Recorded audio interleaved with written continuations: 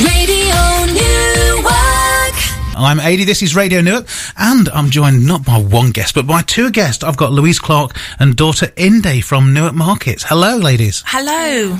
Welcome to Radio Newark. So, I say, you're here to represent Newark Royal Market, and what a lovely market it is. What vibrant, isn't it? It's fantastic. There's something happening almost every day of the week, isn't there? There is. We're so lucky. We're so lucky in Newark to have such an amazing market square, which is, like you say, full, apart from Tuesdays. Yeah. And we always have different stalls, fantastic personalities, and loads of events going on. And all in a beautiful historic setting as well. Absolutely. Gorgeous. Very spoiled.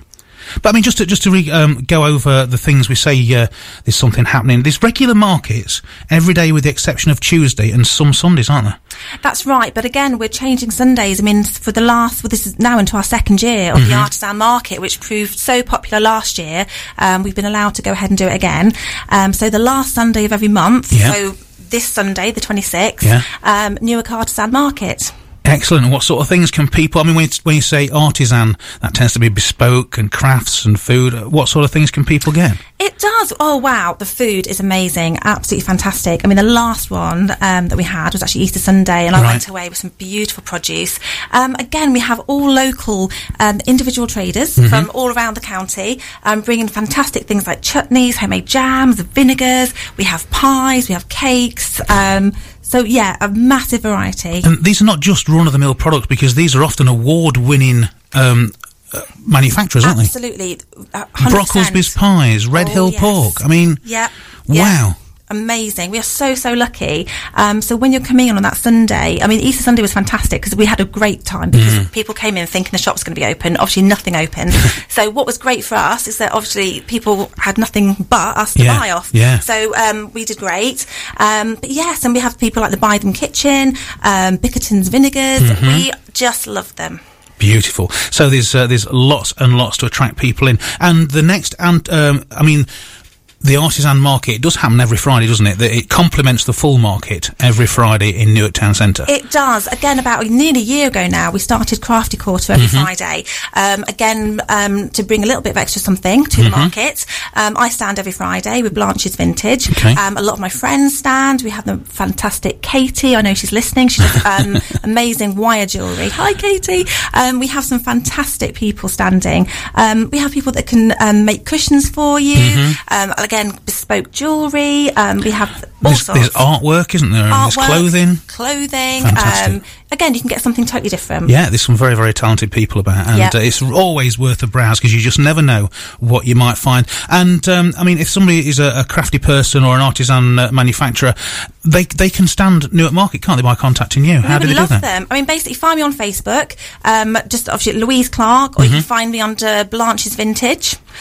We are looking for people all the time, and we will support you as well. We'll give you a really low store rate for the time that you come on with us, and we will support you. We're very, very friendly, and we will help grow your business. Excellent. And if you don't know what to expect, then get yourselves down to Newark Market on Friday to have a look at the regular artisan market, and Sunday is going to be quite spectacular because we've also got some entertainment, I believe. We have. We've got the fantastic Punch and Judy. Right. He is very popular. He's kind of a bit like Marmite, though. Bit love or hate. He's great. I mean, he's proved so popular. We always have crowds around him. So he's there. We've got music. We always have great food. Yeah, and it's a really lovely family atmosphere. Yeah, I mean, that's not the only... we tend to have lots of entertainment throughout the year. I mean, one big coup that we've got coming up is the European Juggling Convention on August the 4th, isn't it? This is going to be fantastic. Last year it was in Spain or Portugal or somewhere sort of very continental, but this year it's coming to little old Newark. Tell us about that. I know. Well, they're going to be at the showground, but obviously they're going to be coming into Newark, and we are so lucky. So they're going to be... in the town centre on the 4th of August.